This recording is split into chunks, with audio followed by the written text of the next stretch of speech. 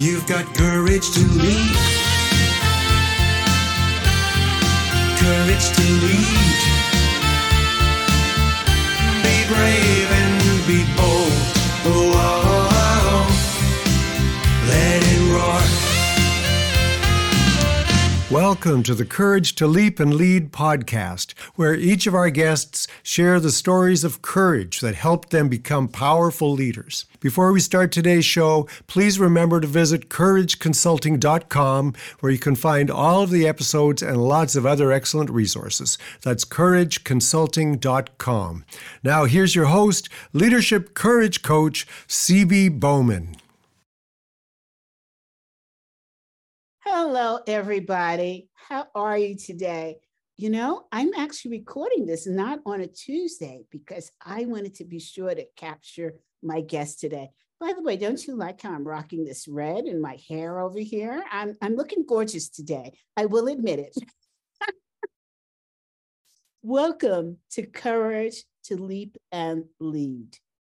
We have a guest today who you're going to recognize the name so fast, it's not even going to be funny. But it may be the person you're thinking of. So it's kind of like a little mystery here. Today, we have Stephen M. Covey, who's going to talk to us about trust and inspiration. But you know, the question that we always want to get to is, what have you failed at? And what have you learned from it? And you know, I like to bring on these, what I call superpower guests, because we all think, oh God, yeah, they were able to do it because they are them and they're famous. But that's not what we're about. We're about learning from people who are at the top of the ladder, how they got there and what their experiences have been. And you know what? I want to tell you, it's not all fun and glory. We've had to get through some really challenging moments in our lives. You guys know my story, and if you don't, my book is coming out in April about the racism that I went through in corporate America. We all have something, right? And so I want to talk to Stephen about his dad. I want to talk to him about him, and I want to talk to him about failures and success. And I want you to get to know this wonderful man. And so I want to start with, I wrote to Stephen on LinkedIn and I said, will you be on my show? And he said, yes. And I went, no, I didn't read that right. I had to read it like 10 times because you guys know I'm dyslexic. And I said, he must have said no, and I'm not seeing it. So I have to read it again and again. And so I finally got in my head that he said yes. And then he has one of the best support people I've ever met. She is just so charming. And you guys, I normally don't talk about this, but she was just, what could Stephen do to be really good on your show? And I have never been asked that question. And you guys know this is probably 110 episodes that I've done. I'm like, who is this lady that asked this incredible question? I didn't have an answer. I just like, what do I say? And I decided I would just be honest and I would say, be himself. And then I received this book in the mail. It's his book. But more than that, I want to read you. He put in a personal card to me. And he said, Dear CB, I'm honored to be able to do your Courage to Leap and Lead podcast. So he did his research. With you in a few weeks, I'm excited to talk about trust and inspire, as I believe it's aligned with you and your work. He really did his homework. I'm grateful for the attention and exposure. His handwriting is like a doctor. You are bringing to this book through your podcast and social media. Thank you, Stephen. I said to my husband, this guy was raised the right way, right? Who sends cards these days? Then in his book, he wrote, to C.B. Bowman Autominelli, keep seeing and unleashing greatness in people everywhere through your remarkable Courage to Leap and Lead podcast and through your impressive work on courage and leadership. You are a magnificent, trusted, and inspired person and leader with admiration and gratitude, Stephen. I feel like somebody. I really do. So, without further ado, we're going to talk about everything with Stephen and his book. Stephen, thank you so much for your book, your note, your card, and for coming on this show. I'm so excited. Welcome. Well, thank you, CV. I'm excited and grateful to be on your show and to be with you. I appreciate that kind introduction and those words. And I will say this, my executive assistant that you said was so great, Julie, that's just who she is. She cares about people. She's gracious. She reaches out. She always tries to follow through, to serve. And so she asked, what would make this great for you? How could I be good on your show? And that's kind of who she is. And so I'm grateful to have someone like that as part of my team, that we can work together. And you are rocking that red, by the way, and, like you said. But I really I prepared and learned about you and your work and your focus on courage and on micro courage and on this upcoming book and this podcast. And I became inspired. So I'm honored to be here with you and to have this conversation. So thank you. Thank you. And normally I start these days with asking people why they wanted to be on the show. What do they feel they have to contribute to people who are struggling their way through failure? Tell us why. I wanted to be on your show because I love your intentional focus on courage and why that courage enables us to deal with failure, to learn from it and come out better because of it, and to grow from it. Mm-hmm. And I believe that courage is so vital. So in this Trust Inspire book, I highlight when we model as a leader, one of the key attributes or behavioral virtues, I call it, to model is courage, along with humility. I think the combination of humility and courage is very powerful. Courage by itself is powerful. Humility is powerful. In combination, it goes to another level. And it takes courage to be humble. It takes courage to take a risk and to fail and to learn from that and to get better because of it. It takes courage to do the right thing. And so to have a podcast that's based upon developing this kind of courage, showing it, demonstrating it, why it matters, that's meaningful, because that's aligned with my book, because I'm saying part of being a trust and inspire leader is that we need to model. We need to go first. Mm-hmm. Someone needs to go first. Leaders go first. And they're the first to demonstrate humility and courage, and in combination. So I felt so aligned.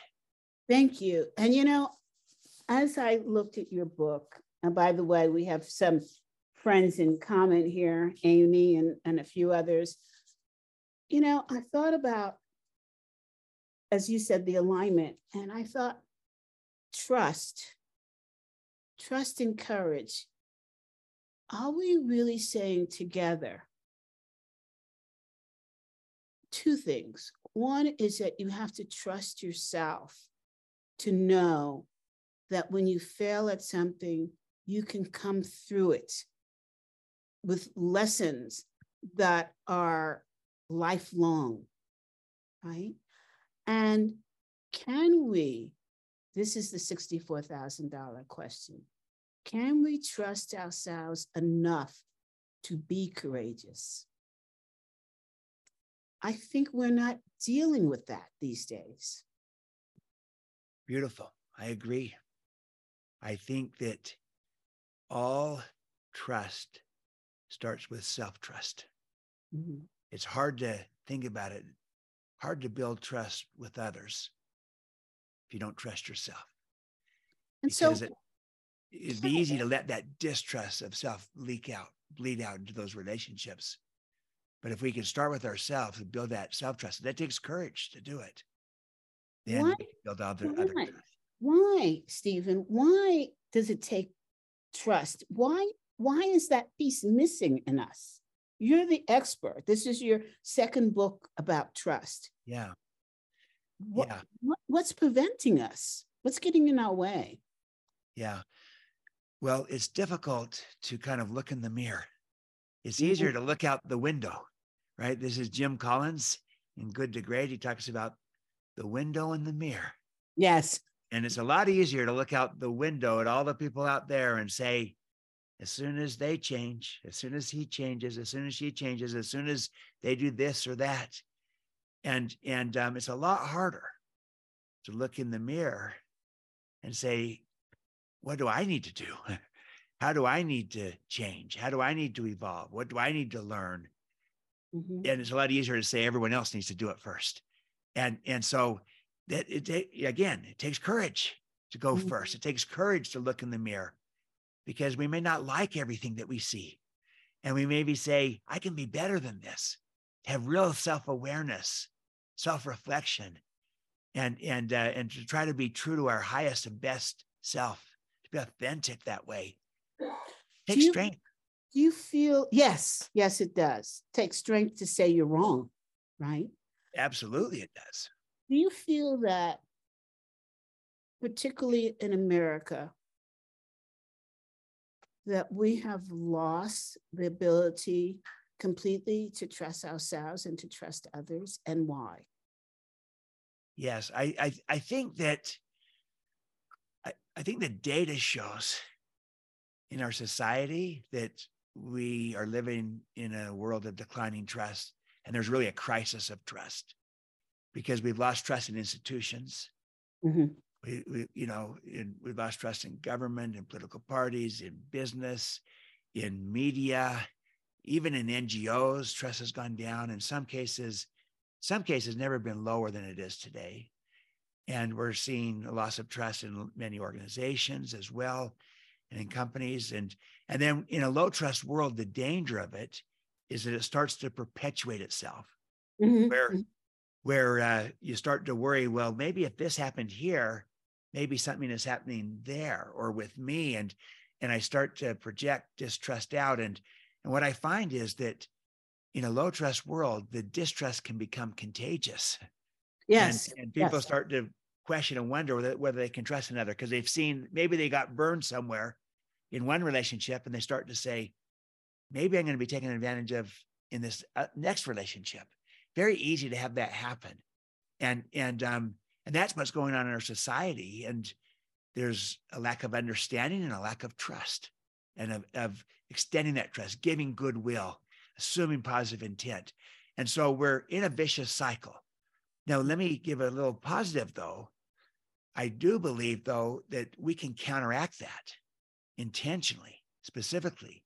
And that does start with trusting yourself and going deep and not allowing the fact that there's distrust all around us to have that then determine that, who we are. But we can come back and say, but this is who I am. And I could start with me and look in the mirror and say, I'm going to give to those who I interact with a person who they can trust. But it starts with, and I trust myself. So we have to kind of ask that question, even in a low trust world all around us. We're not determined by that. We're influenced, but not determined.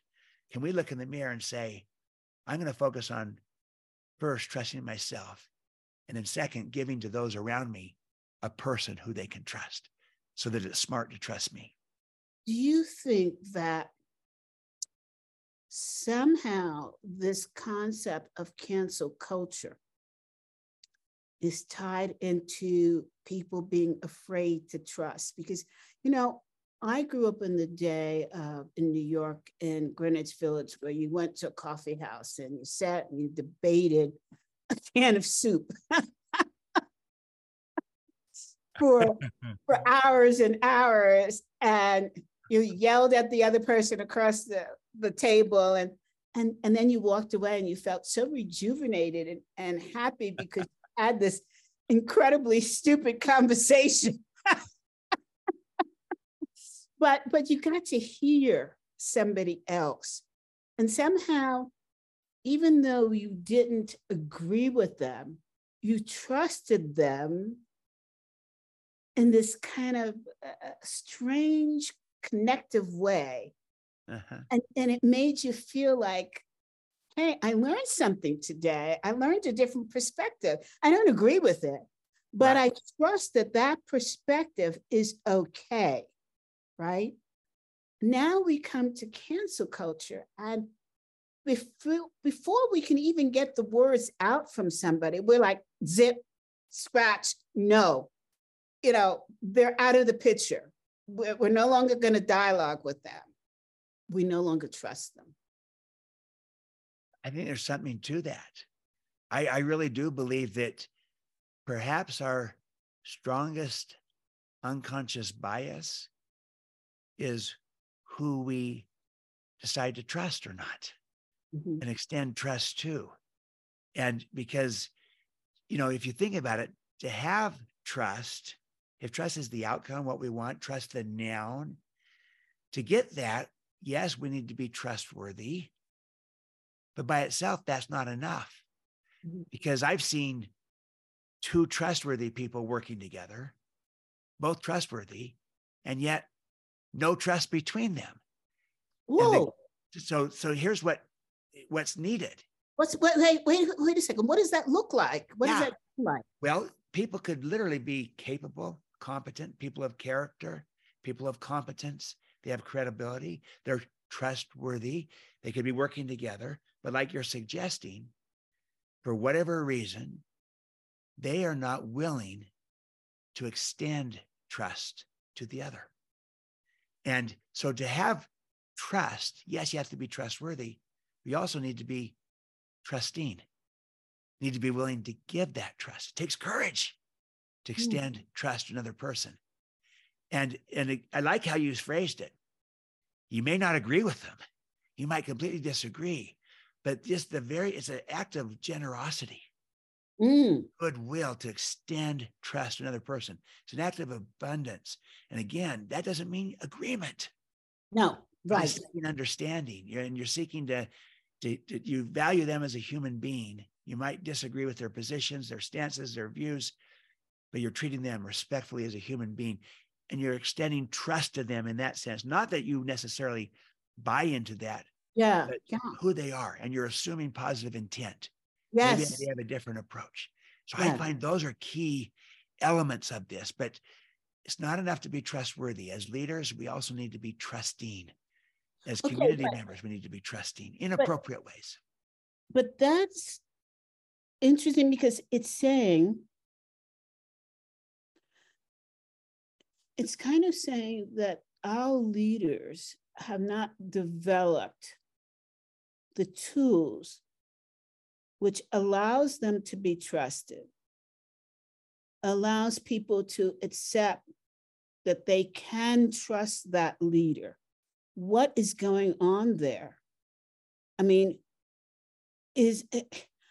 I think that for me, the big eye awakening was Enron, Tyco, Yeah. Barbarians at the Gate. Is it because media has become so blatant that we have given up and we've said, now, and of course, I will admit, I come from Fortune 500 companies, Right. where I saw leaders stumble and not be willing to admit that they've stumbled. Now, so we're putting all this together. You can't trust and inspire because the two go together if, in fact, you're presenting yourself as a leader that's not trustworthy. So what caused us to lose this? Or did we never have it? Is the greater question. Yeah. And it's becoming more visible now? Yeah. Thank you. Yeah, I think that you're identifying important factors to this. I think it somewhat has ebbed and flowed over time, but there's no question right now, in the moment that we're in most of the world, we're seeing that decline in trust, and where people are saying, can we trust? Is it smart to trust? It's a fad. It's a fad to trust. It's exactly that. Maybe that's a fad. And so we've got to, that's why I really come back to saying we need models who can become mentors. We need people to show that there's a better way to lead. There's a better way to operate, where we can turn our differences into strengths. But what's foundational to doing that is there has to be a level of trust that we're willing to give. Yes, we have to model it. We have to be trustworthy, but we also have to be trusting. I think the bigger gap is that we're not trusting enough. And again, I'm not downplaying the trustworthiness. Right. We've seen those shortfallings in leaders. And when you see it, and then you're right, the media, highlights it, you start to wonder, well, maybe everyone's falling short. And in a sense, none of us are perfect. So we all are falling short in that sense. But people could be of goodwill coming at things together, and they could have their own credibility, their own capabilities, their own competence and character, but they may not extend the trust of the other. They may not be trusting. That, I believe, is our bigger gap today in the trust equation. I'm not downplaying the trustworthiness. That's modeling. Got to do that. But as leaders, we need to be trusting and willing to give that trust and extend that goodwill and assume positive intent. That's how we're going to turn our differences into our strength, into creativity, into innovation. I like to put it this way. Differences are our strengths when people trust each other. The differences can sometimes be viewed, suspiciously, and maybe in some cases even divisively when people don't trust each other. So if we want to run with our differences as the greatest form of strength, of creativity, of innovation, start with trust. And somebody needs to go first. So let me challenge you, Stephen. Please. What are the 3 things that we can personally do to increase our ability to trust someone else? Yes. What are the 3 things we can do? Yes. I would say this. First, focus on your own self-trust. Okay. It's inside out. And one reason why sometimes we have a hard time trusting others, because we sometimes don't trust ourselves. And it's hard to do that. So that self-trust always comes first. I'll give you the other 2 in just a moment, but let me just tell you a little story on this. Yes, please. Because this happened at a recent workshop I was doing.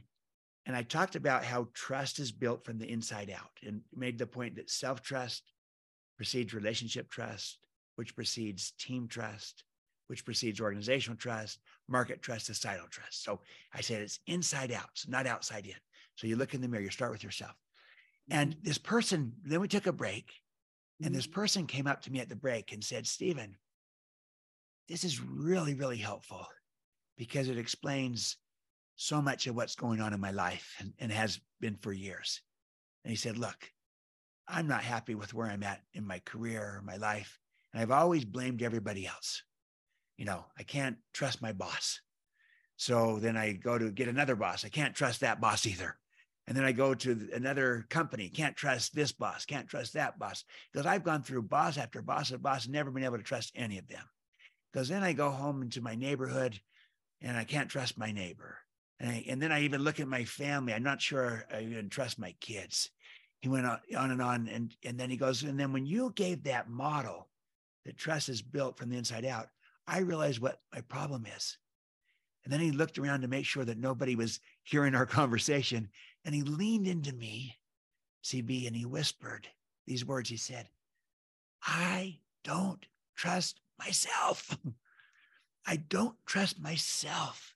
And I realize that I am projecting that distrust of myself out onto everybody else and into every relationship. That's why I've never been able to trust anyone, that I don't even trust myself. Okay, Stephen. So I'm leaning into this conversation. Me too. Yeah. When you don't trust yourself, where can you start to trust yourself? That's really hard. I mean, what do you do? Do you sit in front of a mirror and say, okay, you will trust yourself? How do you recognize that you're not trusting yourself if they don't hear a Stephen Covey talk about this? Yeah. So here's what I would do, what I would recommend. And this is actually your question that you just posed there was the very question this person told me after he said, I don't trust myself. That's my problem. So what do I do? It's your question. Here is my response. I thought about it. And then I said, the best way I know to increase self-trust is to learn to make and keep commitments to yourself. It's interesting, CB. Here's what the data shows. The number one behavior that builds trust with other people is to make another person a commitment and then to keep it. And then make another commitment and to keep it, especially if it's a value-added commitment. You make a commitment, you keep it. You make a commitment, you keep it. You repeat that process. Make, keep, repeat. Make, keep, repeat. You can build trust fast with people that way. Well, guess what? That's also the fastest way to build trust with yourself. Learn to make and keep commitments to yourself. And we often don't keep a commitment to, we don't treat a commitment to ourselves with the same respect we might treat a commitment to another person. And so we overpromise and underdeliver. And it could be as simple as I set the alarm clock. I set the alarm clock at 6 because I got a meeting at 7. And then I say, hey, I need to exercise. So I'm going to set it for 5 so I can have an hour and go exercise. Then the alarm goes off in the morning. And what do? I say, oh gosh, I'm going to go back to bed. and I kind of turn it off and I kind of rationalize in the moment. I think I need the sleep more than the exercise. But that was, you might not say that was a commitment, but when I said it the night before, it kind of was. I was saying, I want to get up and exercise. And in the moment of choice, I didn't have the courage. I didn't have the integrity. And I turned it off, went back to sleep. You do that time after time. You don't treat a commitment to yourself with the same respect you might another. You start to become a little bit less trusting of yourself that I can do this. But if you start with those little things, it's in the little things, the micro courage, those small moments, strength in the small moments, courage in the small moments, getting up to go exercise, keeping a commitment that you made to yourself, then that begins to snowball and become something that gives you clarity and integrity and power. That's how it starts. By the way, Stephen, you have just called me out without. I have just been so upset with myself because writing this book, I had to, it's just a mess. I made a mess. I wrote the book. I sent it into the publisher. I didn't even read it. I got it back after they edited it. And I said, this is junk. I said, why didn't I read this before? I literally had to rewrite the book. Okay. Send it in again. I got it back and I see all of these spelling and grammar mistakes. And I'm like, why didn't you take the time to run it through Grammarly? That would have saved you aggravation, right? So this time I went through Grammarly. But meantime, each time I did this, my confidence is going down and down and down. And each morning I'd wake up and I'd say, okay, I'm going to get to this today. I'm going to get it off my back. And I talked myself out of it. Mm-hmm. So now I realize I went through a period of not trusting myself. Shame on me. Well, first of all, it takes courage to say, I realize this now. I also think you're in good company because I think we all struggle. I could tell you my story on the same thing. And it was, where just so many things going on. And it was so hard to address that I Yes. started to lose some self-trust in myself. And because it just was so hard to kind of get lift off, Yes. break gravity. Yeah. And I lost some self-trust in myself. And so I think we're in good company that we all have to come back to this foundational Letting me off the element. hook. Yeah.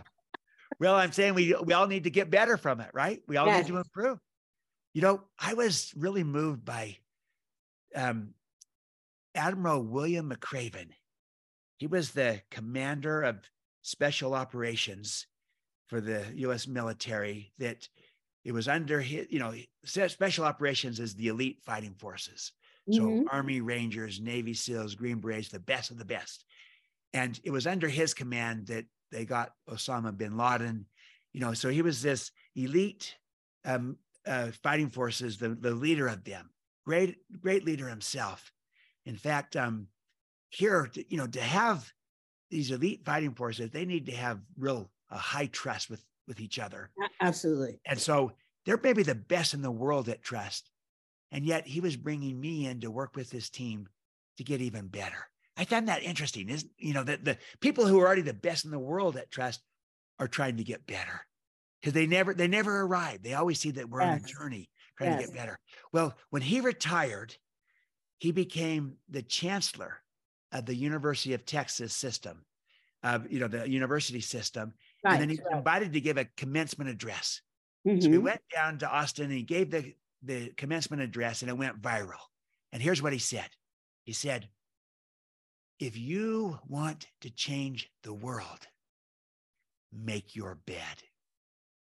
Make your bed." I heard that. Yeah. I heard that. Yeah. It's a viral speech. You could look it up. Google it. If you want to change the world, make your bed. And his point was this: start by making a commitment that you can keep, and then keep it. And then go from that commitment to the next commitment, to the next commitment, to the next. And you'll find yourself growing in integrity, in clarity, in power. And so it's in a sentence, the basic idea was, if you want to change the world, make your bed. It starts with those little things, the courage in the moment of choice. Yes, absolutely. Oh my gosh, okay. All right. This is more than what I bargained for today. Well, me too. This is fun. All right. So I understand that. Number 2. Okay. You start to trust yourself. Look in the mirror. You start with yourself. You work on your self-trust. Second, then I would focus on intent by doing these 2 things. First, this is all part of number 2. I would declare my intent and assume positive intent. 2 halves of that. So declare my intent means I'm open, I'm transparent, I'm vulnerable. I don't only share the what, I share the why. I always give the why behind the what. Sometimes leaders give the what, but they often don't give the why. Yeah, I agree. The why gives meaning. The why gives context. The why can change everything. Give the why. So you come into a new relationship and you're questioning whether that you can build trust, or, can I trust this person? If you come in and you say, look, here's what we're trying to do. Here's why we're trying to do it. I don't have a hidden agenda. It's an open agenda. I'm transparent. There's nothing to hide. And I might even go beyond my intent. I might even declare myself. I learned that from Doug Conant, who was the former CEO of Campbell's Soup Company. And he took them from bottom 10% in engagement to top 10% in engagement. And by the way, their financial performance also went from the bottom to the top as well. But he felt it started with the engagement. And he said the number one practice that enabled them to build the trust and the engagement was he would declare himself. He'd come in and say, here's my intent, here's my agenda, and here's who I am. Here's how I like to work. Here's how I like to lead. I like to focus on getting results, but I want to build the relationship. And I want to build trust. If we can trust each other, it's always better. So I'll go first. And here's what I'm going to try to do. And he declared his intent. He declared himself. And then as a starting point, he started by assuming positive intent as opposed to, negative, and reading things into it and projecting. And he said that by doing that, he literally kind of gave a clean slate for someone. And so often we don't trust people because we've already labeled them, branded them, said, I don't agree with them. So already we're starting with not assuming positive intent and not really listening and understanding. But if we focus on this intent by declaring our intent, giving the why behind the what, being open, being transparent, authentic, vulnerable, and then assuming positive intent coming from the other person, we get in a far better place to actually build trust in that relationship, because they tend to reciprocate and model back. When we're vulnerable, and it takes courage to be vulnerable, right? When we're vulnerable and real, they tend to reciprocate a little bit. And not everyone will, but many will. And they say, maybe we can build trust here. So that would be my second step: declare your intent, assume positive. But I want to check the time here. Okay. And the reason why I want to check the time is I want to take a break and continue this, because I have a challenging question to what you just said. So, ladies and gentlemen, come back for part 2.